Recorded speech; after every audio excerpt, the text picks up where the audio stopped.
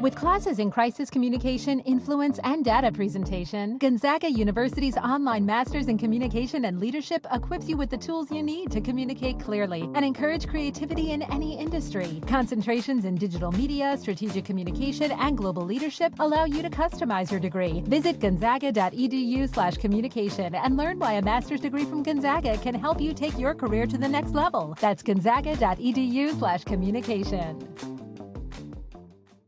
Are you ready to lose weight the easy way? Get Nutrisystem, the proven plan that's worked for millions. And it will work for you, too. You get your breakfasts, lunches, dinners, and snacks delivered right to your door. Delicious foods that are ready in minutes. Now featuring hearty inspirations meals that control hunger for up to 5 hours. High in protein and bigger than ever. Exactly what you need to feel full, satisfied, and energized as the weight comes off. The secret is the breakthrough science of Smart Adapt, personalized to your metabolism and created to help you break through plateaus. Get your plan for as little as $10 a day. Order Nutrisystem today and start losing weight right away. Millions of people have lost weight on Nutrisystem. You can too. Go to Nutrisystem.com/new right now and get a special offer. Just go to Nutrisystem.com/new to get started. Expect to lose an average 1 to 2 pounds a week. Offer restrictions apply. See website for details. Hi, this is John Anderson. You're listening to Pantheon Podcast. Yo! History in 5 songs. With host Martin Popoff. A production of Pantheon Podcasts. Let's rock out with Martin. Yes, indeed. Martin Popoff back again for another episode of History in 5 Songs with Martin Popoff, brought to you by the good folks at Pantheon. We are part of the vast and always expanding Pantheon Podcast Network. We are available on Spotify, iTunes, and over 40 other podcast platforms. All right. This is episode 100, a bit of a milestone, I guess. We're calling this one Answering Your Questions. It was brought up on the Facebook page what would be kind of a special thing to do for this episode, and this is what you guys came up with. And there were a bunch of cool questions. This was about 3 weeks ago, and so I asked again, are you sure? Do you want to do this? And a bunch more questions came in. So what we're going to do here is we're still going to do the regular 5 songs, and it's going to be on a topic, which I'll point out in a second. But what I've done is I've cut and pasted a whole bunch of those questions sprinkled in amongst the 5, and we're going to knock down a bunch of these questions as we go. So here we go. Answering your questions. So the first track, so the theme for the music will be, a lot of you asked my top 5 albums of all time, and then that got reinforced sort of thing. But also there was a bit of a twist put on it at some point. What are your top 5 albums through the decades? And that's something I've never done before. So I thought that would be kind of a cool exercise. Let's do that because, I do worry that I've talked about the same things over and over across, being on Pete's show, Sea of Tranquility. We've got the Contrarians, of course. So our own video show, and then, interviews on other shows and whatnot. So just to put a little bit of a twist on it, let's do this. So let's start with the 70s. Take a listen to this. This is Black Sabbath with The Thrill of It All.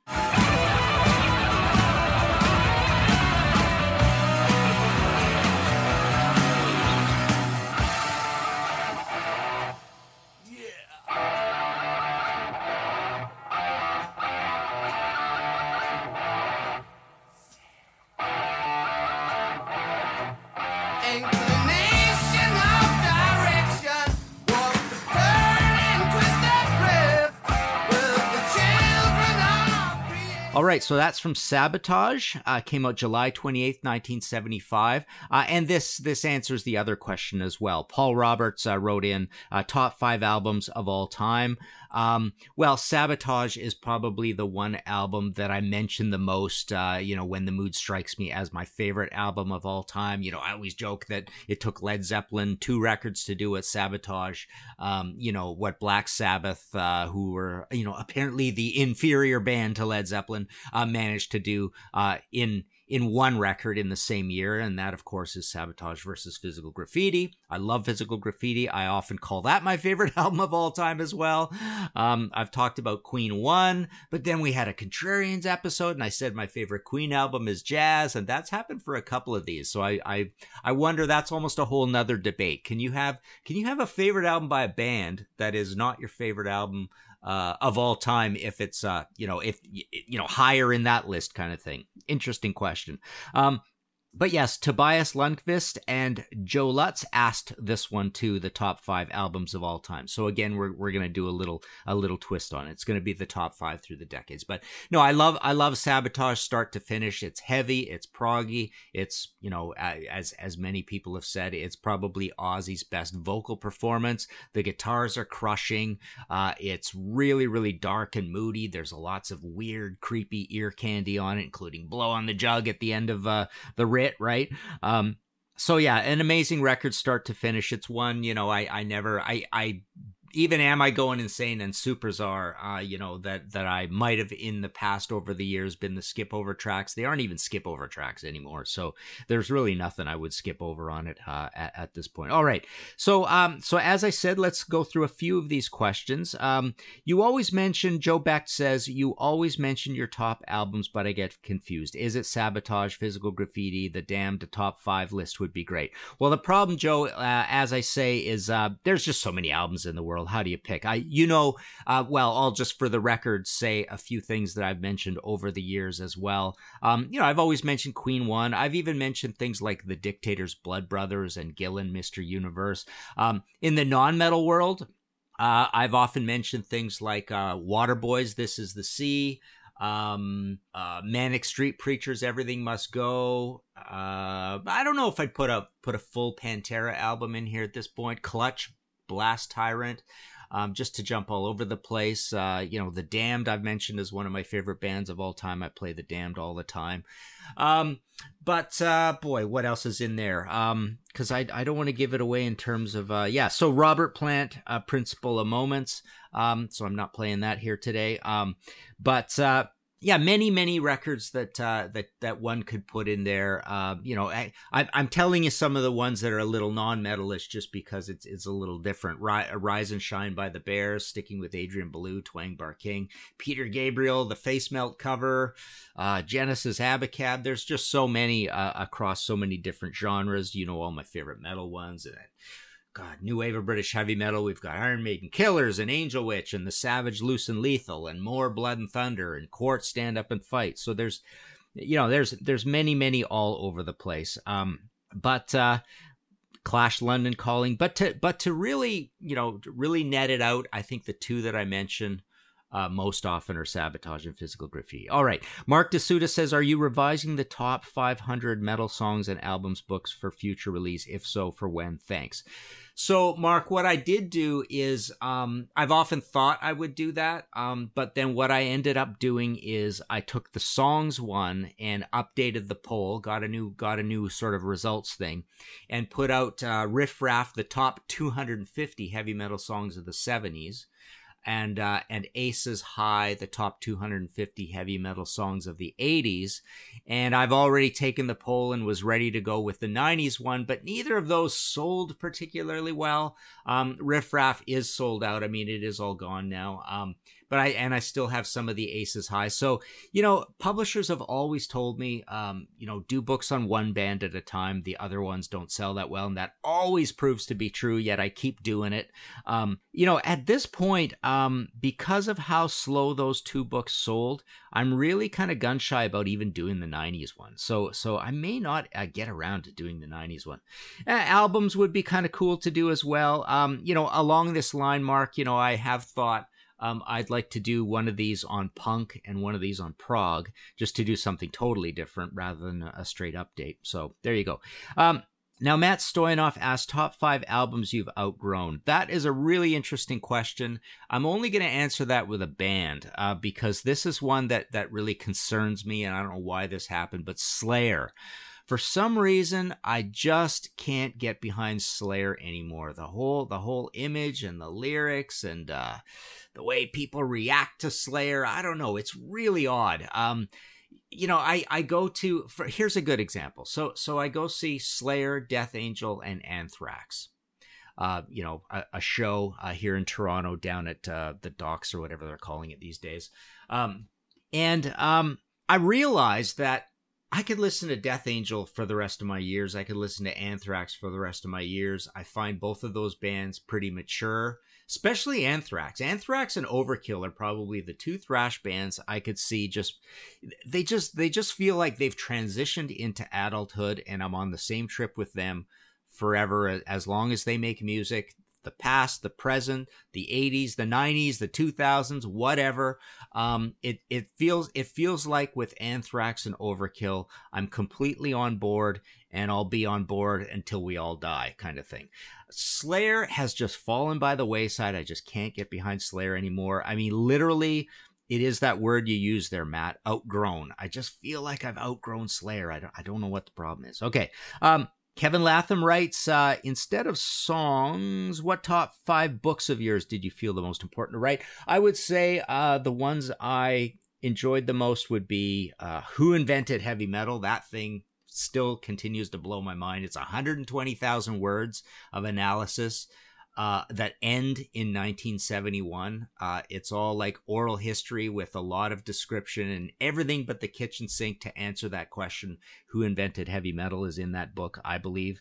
And I also loved doing that, the Clash, all the albums, all the songs, and the Led Zeppelin, all the albums, all the songs. To be able to go through those catalogs and write about every single song, that was pretty incredible as well. In terms of the band biographies, Blue Oyster Cult are so interesting, so that one was really cool to do. Boy, what else? Let's leave it at that. I mean, I think those are the ones. Okay, Chris Jackson writes, I've noticed you write and talk a lot about production jobs on albums, but not really compression and mastering that makes everything loud and squash dynamics range, Death Magnetic being a notorious example. Do you care much about this, or are you more in the mindset that, hey, it's heavy metal, it's supposed to be loud? Okay, so these debates flare up every once in a while, and a lot of smart people talk about it, and I realize that I pretty much don't notice it. It doesn't leap out of the speakers at me as something that bothers me until somebody points it out, and then it's like a pink elephant. You can't unsee it. And then I understand what you're talking about. I am a person who really gets annoyed at bad production. And many albums to me are quite unlistenable because of the distraction of the production and just me not liking the tones of it. And, obviously when you make a record and you have those same tones right through it, it can be ruined for me. But that's not really ever happened to me with this more oblique, obscure idea of compression in mastering. I don't hear that as obviously as I hear productions that I don't like. So count me in the camp of not, averagely concerned about it, and maybe more concerned than the average casual music listener, but it's not something I rant and rave over. I don't know. I just don't hear it. It doesn't leap out at me as much as it does some other people. All right, let's move on to another song, and then we'll do some more questions. So this is one of my favorite albums of the 80s. Take a listen to this. This is the Chameleons UK, or just the Chameleons, with Swamp Thing. Across the room, when the world and his wife are on my back again, not enough pleasure, too much pain. When the world is too much with me, please leave, I just go away, or I lose my mind completely. Please leave, I just go now.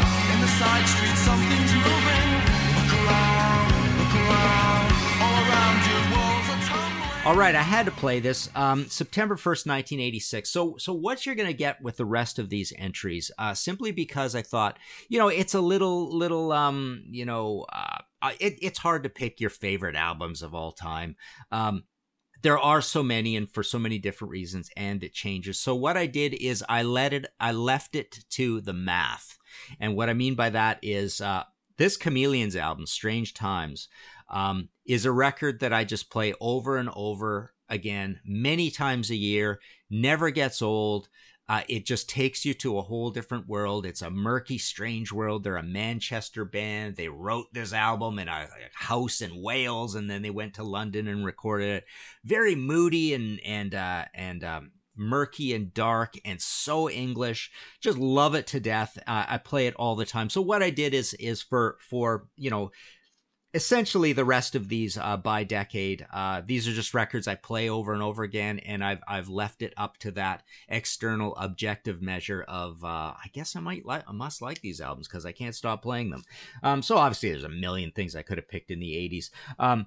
But one other thing I want to say about the Chameleons is I even, here's a case in point. I checked this yesterday. So I thought, let's play some of the other Chameleons again, because people always mention the first album, Script of the Bridge, and what does anything to do with anything, basically, whatever the other one is called, the two before this album, Strange Times. People swear up and down that they are masterpieces and even better than Strange Times, or at least one of them is, or whatever, blah, blah, blah. But case in point, as we just talked about with production, there's this snare sound on there that are so wet and processed that I can't listen to them, and the rest of the albums are quite noisy as well. So the production on both of the first two, unfortunately, pretty much rule them out, and I think that's okay. I will be that Chameleons fan that really, and then they reformed later and they did some good stuff too. Leader of the band is Mark Burgess, amazing guy. But this record just stands out head and shoulders as a complete masterpiece, start to finish, of what would you call it? Post-punk. It's a little bit Teardrop Explodes, Echo and the Bunnymen, I suppose, a little bit Cure, but it's guitar, bass, and drums essentially. Some weird moody synth as well too, but a little bit like Magazine, I suppose, in disposition. So there you go. I wanted to put that in there as something to check out, and like I say, by the times I play it, love it to death. Check out that band, but maybe more so just check out that album. All right. Bruce Campbell writes, your favorite song or album from each of the last 5 decades. So that's what we're doing. Yeah, song would have been pretty impossible. Jeremy French writes, the 5 albums that influenced you the most. I've been asked that before, and I almost feel like influenced me just seems like an uncomfortable, egotistical thing to ask of me, because I understand asking a rock star who makes records like what are albums that influenced me, that makes sense. But to me, asking me albums that influenced me seems a little like I don't influence me. I didn't start writing even about music until I was 30, right? So did anything even influence me, right? So that's one other way of looking at it. But no, it's like influence me. I haven't made any art other than actually painting and drawing, which is what I really want to do. That I could talk about who influenced me, right? But music that influenced me just seems kind of weird. So there you go. David Gallagher writes, what are albums you like that would surprise people, given you love heavy, you love metal, you love speed, not necessarily guilty pleasures, but records you love that would surprise your audience? So again, I think a good answer to that would be go back to the weird folk episode. I can't remember what I called it, and I played this really creepy, quiet, male-female dual folky stuff. So there's a great example right there. My favorite era of the Grateful Dead is the Donna era. I think I talk about that in that episode. But yeah, that episode is a real wingnut of an episode. It takes you off into a really strange place. So there's not a lot really, that would surprise people, because I play a lot of pretty weird stuff. I love punk and post-punk and prog. I love some more easy listening yacht rock stuff, but not really a lot of it. I mean, there's a good example. I mean, a lot of metalheads will totally, profess their love for, not so much ABBA, but let's say Billy Joel or Doobie Brothers with Michael McDonald, like pretty, very, very mellow stuff. Eagles, that would surprise, because I actually don't like a lot of that stuff. So I'm actually pretty exempt from a lot of that. But you'd be surprised probably how deep I go into post-punk and original punk. And prog, but really kind of only early prog in a big way. And yeah, some folky stuff. I had my whole Neil Young phase at one point. I remember a Quick Journey phase, but I'm not really a Journey guy. So yeah, I would say a lot of post-punk, all that Minneapolis stuff. I love grunge. I'm not a grunge hater. I know a lot of metalheads are grunge haters, but I ate up all of that stuff, loved it all. Okay, so moving on, let's see. Blaze Barshaw asks, your albums or bands that have dropped or risen in your humble opinion in your personal rating system over time. I'm actually doing this live, so I haven't considered any of these. So some of these I'm going to have to pass on. Let me just think about this for a sec. Your albums or bands that have dropped or risen in your humble opinion. Well, we've talked about Slayer. I was a massive, massive Slayer fan, especially Rain and Blood somewhat, but more South of Heaven and Season in the Abyss. Those are my two favorite Slayers. Wasp is a funny band, that a lot of people are really looking at again and saying Blackie was some kind of a crazy genius. And that's a band I could see trying to get into more than I ever did. Boy, nothing much is coming to mind there. Andrew Meyer says, how about best band anthems, songs that have band names as song names? So some of these questions leaned into a little more like, here's some episode ideas. And we've had lots of those before. So Andrews is a bit like that.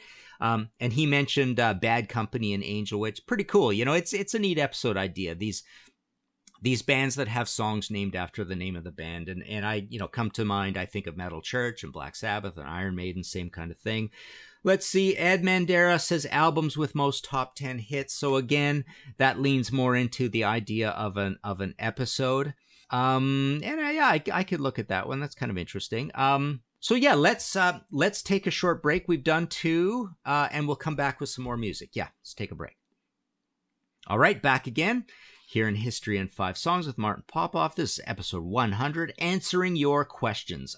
Let's take a listen to an album that I could, somewhat say is my favorite or one of my favorite albums of all of the 90s.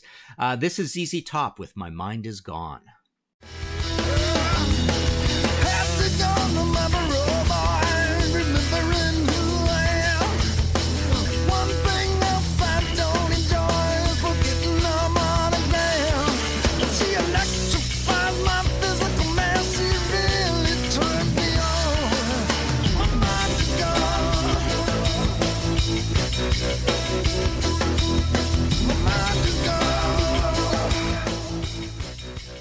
All right, well, you've heard me rave about this album a lot. Rhythmine came out September 17th, 1996. Love it to death. Billy's guitar tone is crazy on here. It's a super heavy album. One thing that always is a little disconcerting about this album is... it's Greg Morrow drumming on it, not Frank Beard, which would be fine and we wouldn't have to talk about it, but... this is one of my favorite drum performances on an album of all time as well, and it's one of my favorite drum productions of all time. If you want to hear Greg's genius, Greg usually goes together with Joe Hardy, the engineer / producer, or engineer. He should get the production credit, producer. This album, the production credit goes to Billy and Bill Ham. But Bill Ham is no longer with us, and Joe Hardy just died in 2019, age 66. But Greg Morrow, if you want to hear more of his genius, he's obviously on the Billy Gibbons albums, but he's also a Kim Mitchell, Itch, maybe one or two other Kim Mitchells, I'm not sure. But he's the guy on Itch, pretty sure. Really, really cool session drummer, plays on a million things, but he is so part of this ZZ sound. He's on other ones. I don't want to go into it because I'm not sure exactly exactly how many songs on which albums or whatever. But yeah, unfortunately, he is the drummer on Rhythmine. I even asked Billy that directly once, and he told me as much. But love this album to death. It's super heavy. It is one I go back to all the time. Just the sonics on it are so good that it just sounds great coming off the iPod Classic, whether that's into earbuds or into the car stereo. So there you go. That's one choice. Many choices I could have picked from the 90s, but I thought, hey, let's go with that. Back to questions. Let's see. Eric J. Peterson says, how do you balance listening to older albums, new albums by bands you already follow, and discovering new artists' albums? Also, how do you balance finding new artists who aren't being pushed by bigger labels? So this is something that I feel embarrassed to say, but I really actually don't listen to too many new artists. But in my defense, I often say that the artists I grew up with, whether that's the 70s or 80s or 60s or picked up on the 90s or whatever.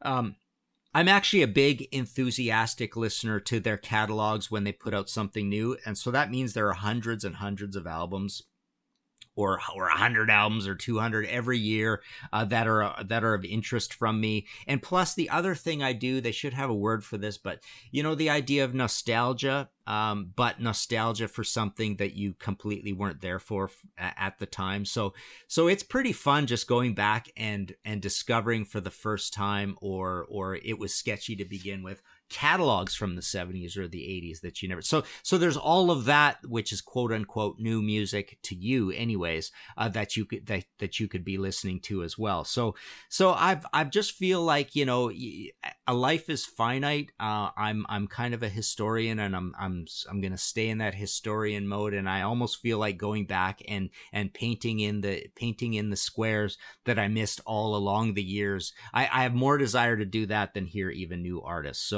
So that's my answer there. Lots and lots of new music, but they seem to be by the older artists. Plus the old music that I missed at the time is more than enough for a lifetime of listening without having to go listen to new things. I've often said this as well.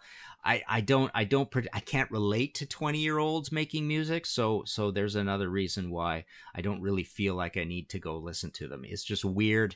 It's just weird listening and thinking that you're finding these wisdoms in 20-year-olds when you're 3 times that kind of thing, right? So there you go.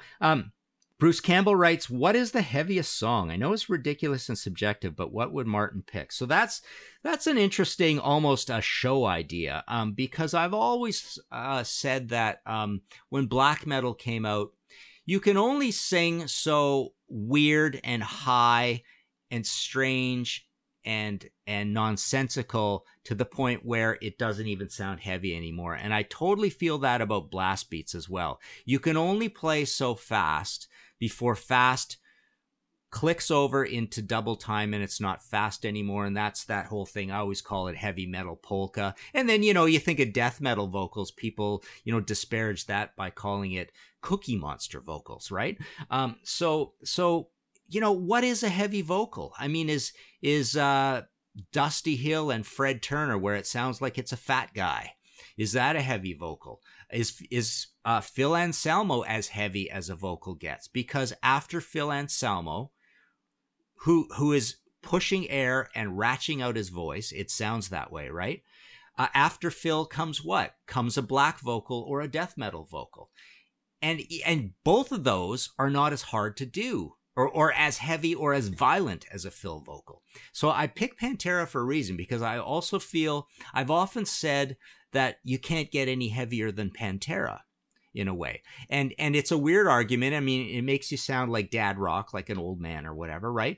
But the point is that when if you add more stuff and add more speed and add more layers and add more distortion, like recording badly on purpose, that's another thing that people think is heavier than Pantera, right? Venom, or your most egregious, deathy, black lo-fi stuff. Why is lo-fi heavier than Pantera, right?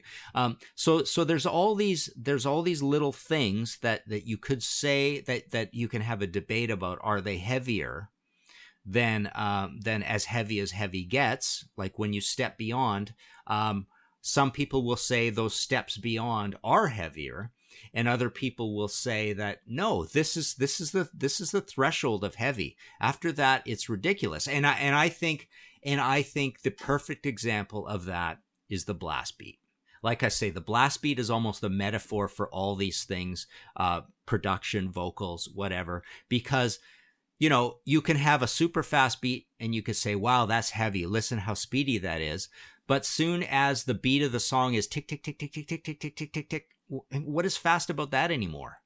It's a metronome. It's tapping a pen on a table. So there you go. So there's my idea there that, like I say, that could actually be a whole episode, but a very interesting question there, Bruce. George Antoniades says your top 10 albums of the decades and or of 20. Oh, he says of 2010 to 2020. So that's interesting. We could go through that, but I haven't thought of it here.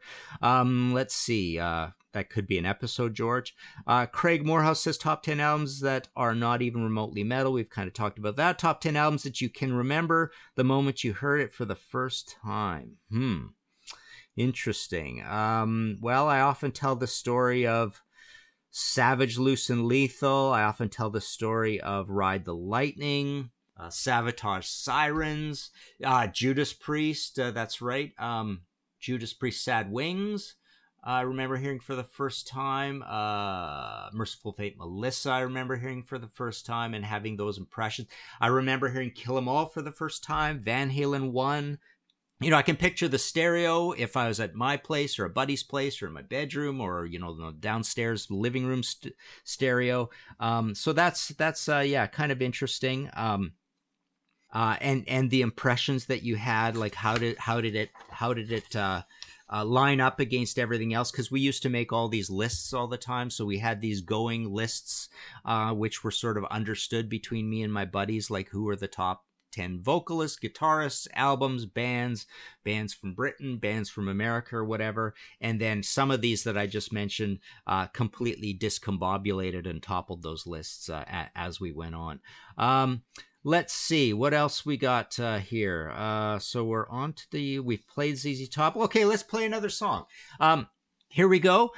This is the Buzzcocks with Flat Pack Philosophy. Someone to love, someone to care.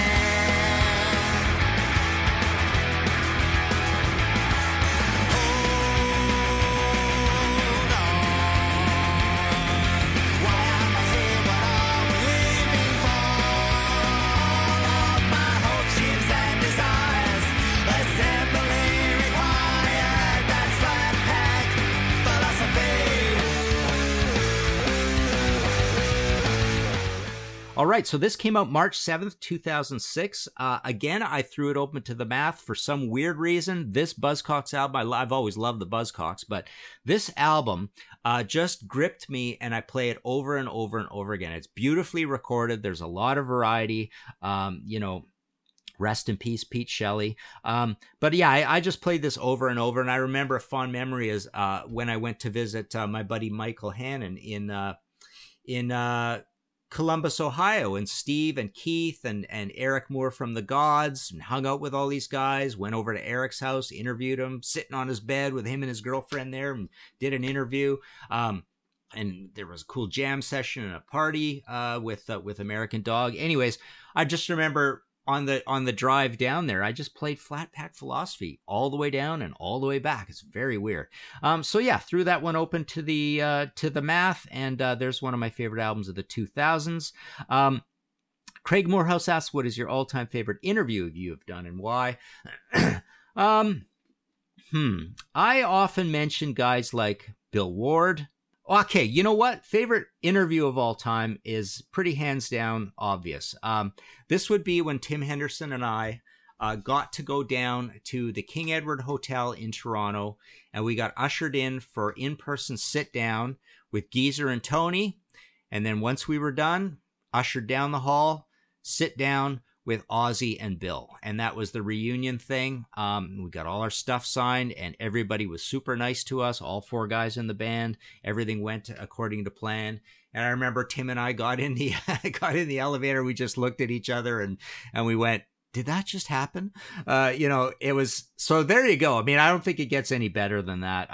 Some of them come close. We've had meetings with, 3-4 guys in Priest all at the same time or whatnot. And, Soundgarden, so then you start getting into the bands that we don't normally think we're going to meet that aren't as big as our heroes, like a Soundgarden or whatever. I've had sit downs with Ozzy and Alice Cooper, and actually, no, Alice Cooper have always been phoners, but I got to meet Alice Cooper at a backstage little thing once. But no, that would be the number one. Okay, what is the interview this is Craig Morehouse again. What is the interview you wanted to get most and haven't either because you just won't do it, or they won't do it, or maybe they've died? So, died would be a long list, but I would say right now, Pete Townsend, Roger Waters, Jimmy Page, those would be my top. Brian May. Those are the ones I always mention, and I would say that list has not changed. Those 4 guys. Steve Deluxe asks, how about something like 5 questions for 5 decades? I'd love to hear Martin explain his own musical experiences and opinions on each decade.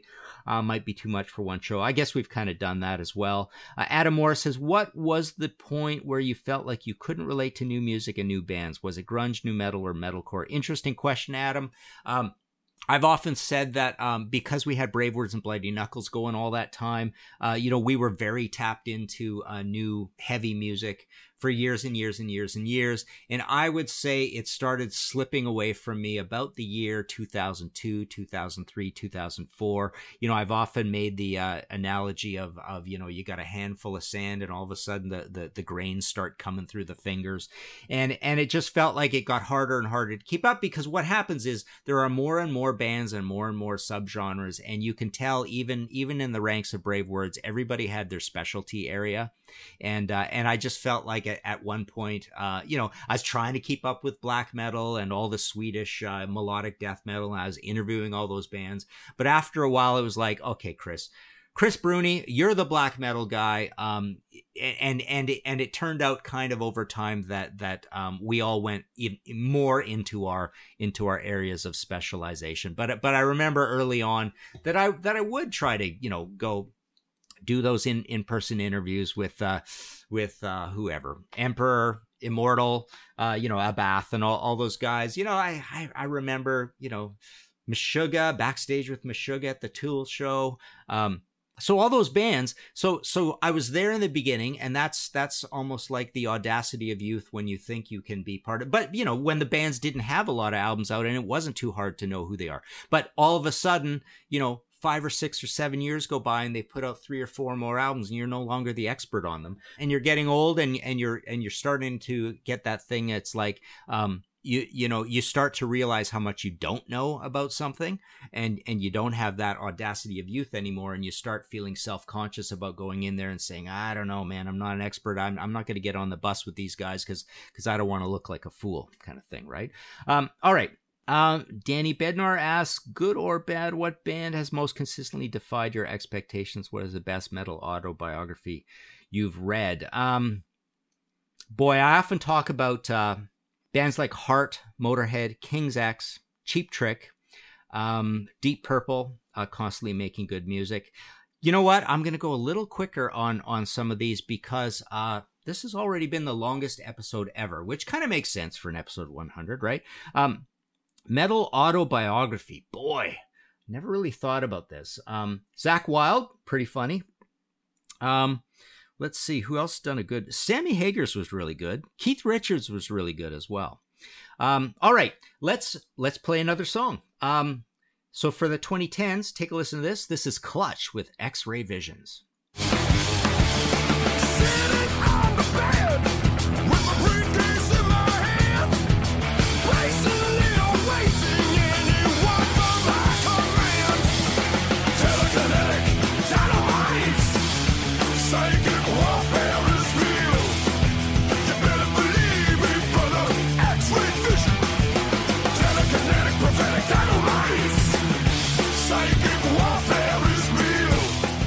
I know what you All right, again, throwing it open to the math, I could have put Earth Rocker in here, but Psychic Warfare I play over and over and over again. Absolutely, I have no problem putting Clutch in as one of my favorite bands of the 2010s. I could have put Blast Tyrant in from the previous decade. I think 2004 that came out. Everybody's asked me to do a show on Clutch or whatever, and it's like, well, here's a little Clutch for you anyways, because I do play these guys all the time effortlessly. It's a go-to band. All right. Frank Devlin asks, History in 5 Songs seems primarily focused on heavy metal and hard rock. Will we see other genres on the podcast?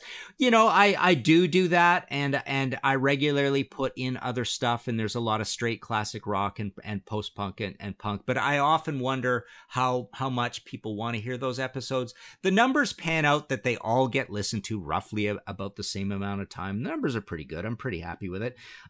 So yes, Frank, that stuff will kind of always be in there, as I get bored with, and as I talk too much about the same thing over and over again, right? Let's see. Frank asks again, how about a podcast episode on the rise and fall of British punk using 5 songs by The Damned? Interesting idea. I love The Damned, obviously, to death. I try not to do episodes that are on one band only. I really feel that's an even bigger recipe for disaster, and having, less listeners involved in an episode, and then my numbers go down if you don't care about that band. But that's an interesting idea. Ian Wilson asks, are you a fan of doom or sludge metal? So there's an interesting example of what I just talked about. Was a semi-expert when all of this started for the first time, which would have been around 1995, when all these bands started coming out of the brickwork, where you had doom.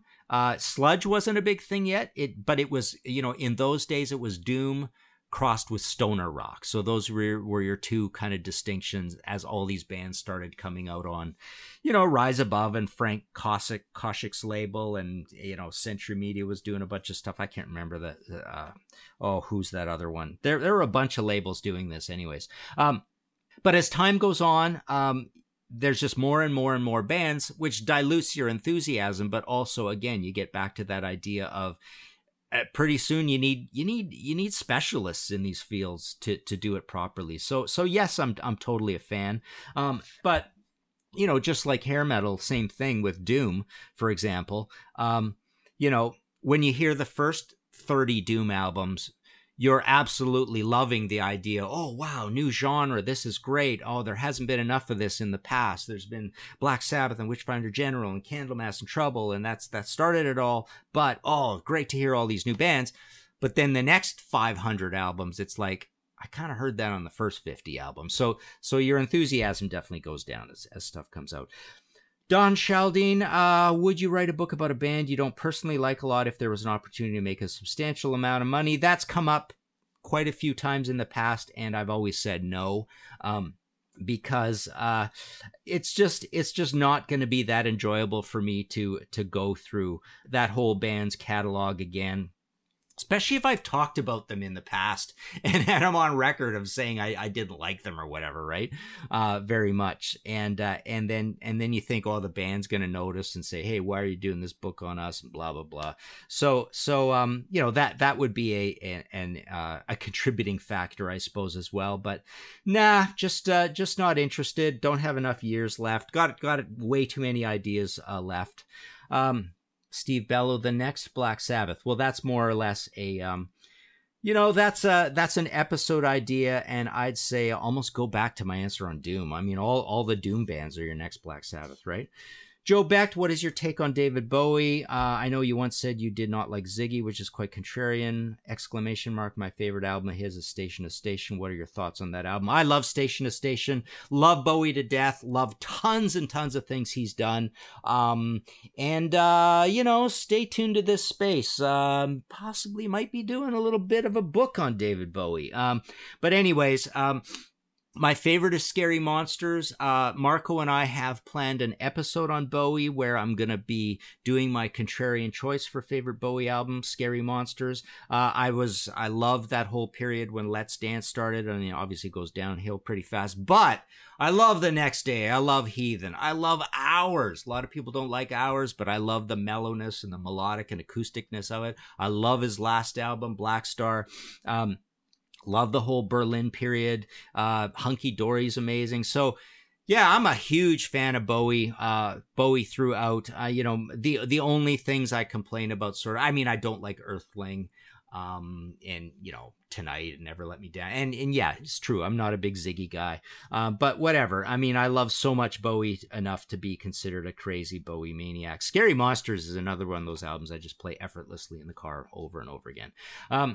Augustin Garcia de Paredes asks, pull the curtain back a little and tell us how the magic happens. What does a typical day look like between podcast writing, Zoom meetings, interviews? Got to be awesome. Awesomest, hardest job ever. And we all appreciate your work. Well, thank you very much, Augustin. I'll tell you one thing that's kind of disconcerting and interesting. I have to get, the heavy lifting done in the morning. I find I work best between about 7 in the morning and noon at the very latest. And then things go downhill fast. I have to do, work that doesn't require a lot of brain cells. So that's kind of too bad. I feel like my work day is kind of truncated. I really try to do writing and stuff as early as possible, because I've almost psyched myself out of saying I can't even do hard work in the afternoon anymore, which kind of sucks, right? But no, you just, you look at the deadlines and you start knocking stuff down. You start panicking at some point, saying, I better knuckle down and throw some hours at that. And all of a sudden you realize you're allotting hours all over the place and you're planning a little more. But yeah, and I spend too much time thinking about Facebook, definitely not Twitter, or I don't even have a cell phone. So no Instagram or anything like that. So basically Facebook's the only thing I do properly there, but I look too much at that. I'm always watching the news as well. CNN's on in the background. So I'm constantly, lots and lots of distractions. And then, doing this, this has kind of turned into a weekend thing. But constantly thinking about contrarians and going on Pete's show quite a lot. So there are definitely a lot of bits and pieces, but the last thing I'll say on this is people think, having 110 books out or whatever is a lot of books. But I remember seeing a documentary on a science fiction writer a little while ago, and he had about that many books out, and he said something that I thought makes perfect sense, so I stole it, which is just the idea that when it is your main job, when it's your full-time job, it's not hard to write a lot of books. Just a lot of people, it's not their full-time job, and that's why they don't have 110 books out. So, but when it is your full-time job, you'd be amazed, as long as you're a pretty fast writer too. That's always a caveat, because I've got a lot of buddies, I won't name names, but I've got buddies that write so slow and they want to write books, and they ask me about, I got to do a book on this, got to do a book on this. In the back of my mind, I'm saying, buddy, you're never going to do that book. You just write way too slow. So that happens a lot too. There you go. Let's wrap it up there. So here's what also made this episode special. It's a heck of a lot longer than every other episode we've ever done. If you like this show and want to support future episodes, please go to Ko-fi, rhymes with no fee, .com, Ko-fi.com/Martin Popoff. Hit that red support button. Buy me a coffee or a pint. And for this week, I would like to thank Blaze Barshaw, Andy and Black Sugar Transmission, Bruce Campbell. Very generous donation. Bruce, please take a break. I've been begging you to take a break. You know that. But no, I really appreciate the support. David Fisher, Jamie Laszlo. He was actually on our last night. We did a Patreon exclusive chat where we all picked our favorite underrated band. So that's the Contrarians thing we do, where we have a very lively Patreon exclusive content. And this is our second chat we had. We went over an hour. Had a bunch of guys on. It was a lot of fun. Jamie was there. Jamie's a smart music swami. Holy man, that guy should have his own podcast, video show, whatever. I mean, he's pretty entertaining. He really knows his stuff. Kevin Latham, Agustin Garcia de Paredes, and Brian Sager. So there you go. That's this week's Army. You can go to martinpopoff.com for all your book needs. Of course, it's kind of quiet now. A lot of things aren't really selling. I have a feeling numbers of all this kind of stuff and leisure products in general are somewhat down as everybody kind of goes back to normal after the virus. And we're all kind of seeing that. And I'm noticing book sales are definitely down in the last, I'd say 3 weeks. 3 weeks, 4 weeks kind of thing. But, and I've got nothing really new. But yeah, I've still got Flaming Telepaths and doing that print thing out of that, which is kind of cool. And, The Angel, The Sweet, got the heap coming. There you go.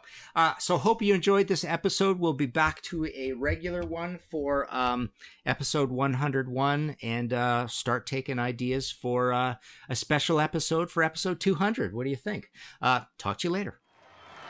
Find all of our shows, notes, social, and links at www.pantheonpodcast.com or wherever you listen to great podcasts. All songs can be found for purchase on iTunes, Spotify, or Google Play. Please purchase these great and important tracks. Find us on Facebook at the RNRAP. We are on Instagram at RNR Archaeology.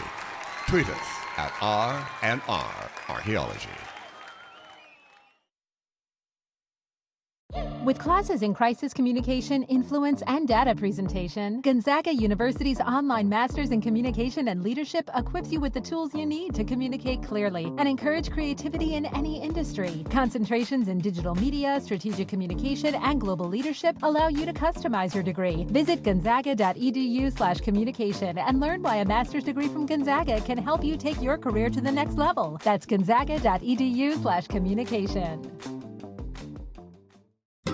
If you're looking to get a new car, you could really cut expenses by bundling your car and renter's insurance with Progressive. Sure, you love your old car, but you know it's not normal to give instructions on how to open the window. It should be self-explanatory, but it's not. And notice how when you're in other people's cars, you can feel cushion in the seats? That's pretty nice, right? No, it's just normal. So bundle your renter's and car insurance with Progressive and put the savings toward a new car. It's time. Progressive Casualty Insurance Company. Coverage provided and serviced by affiliates and third-party insurers. It's NFL draft season, and that means it's time to start thinking about fantasy football. FantasyPoints.com features industry-leading experts and prognosticators using proprietary hand-charted data to help you score more fantasy points. FantasyPoints.com is the place to go for whatever kind of fantasy football you play. Whether you play fantasy football, daily fantasy sports, or do a little bit of everything, Fantasy Points has the meticulously researched content to guide you to victory. And why wait for the fall? Fantasy Points also covers the new spring football league, the UFL. Join the guru, John Hansen, Scott Barrett, Joe Dolan, and other massive names in the fantasy football universe with an exclusive offer. Use code Pantheon for 15% off any Fantasy Points package, including the all-in package, with access to every article, tool, and data nugget that Fantasy Points has to offer. That's FantasyPoints.com and code Pantheon for 15% off at Fantasy Points. FantasyPoints.com, code Pantheon. Score more fantasy points.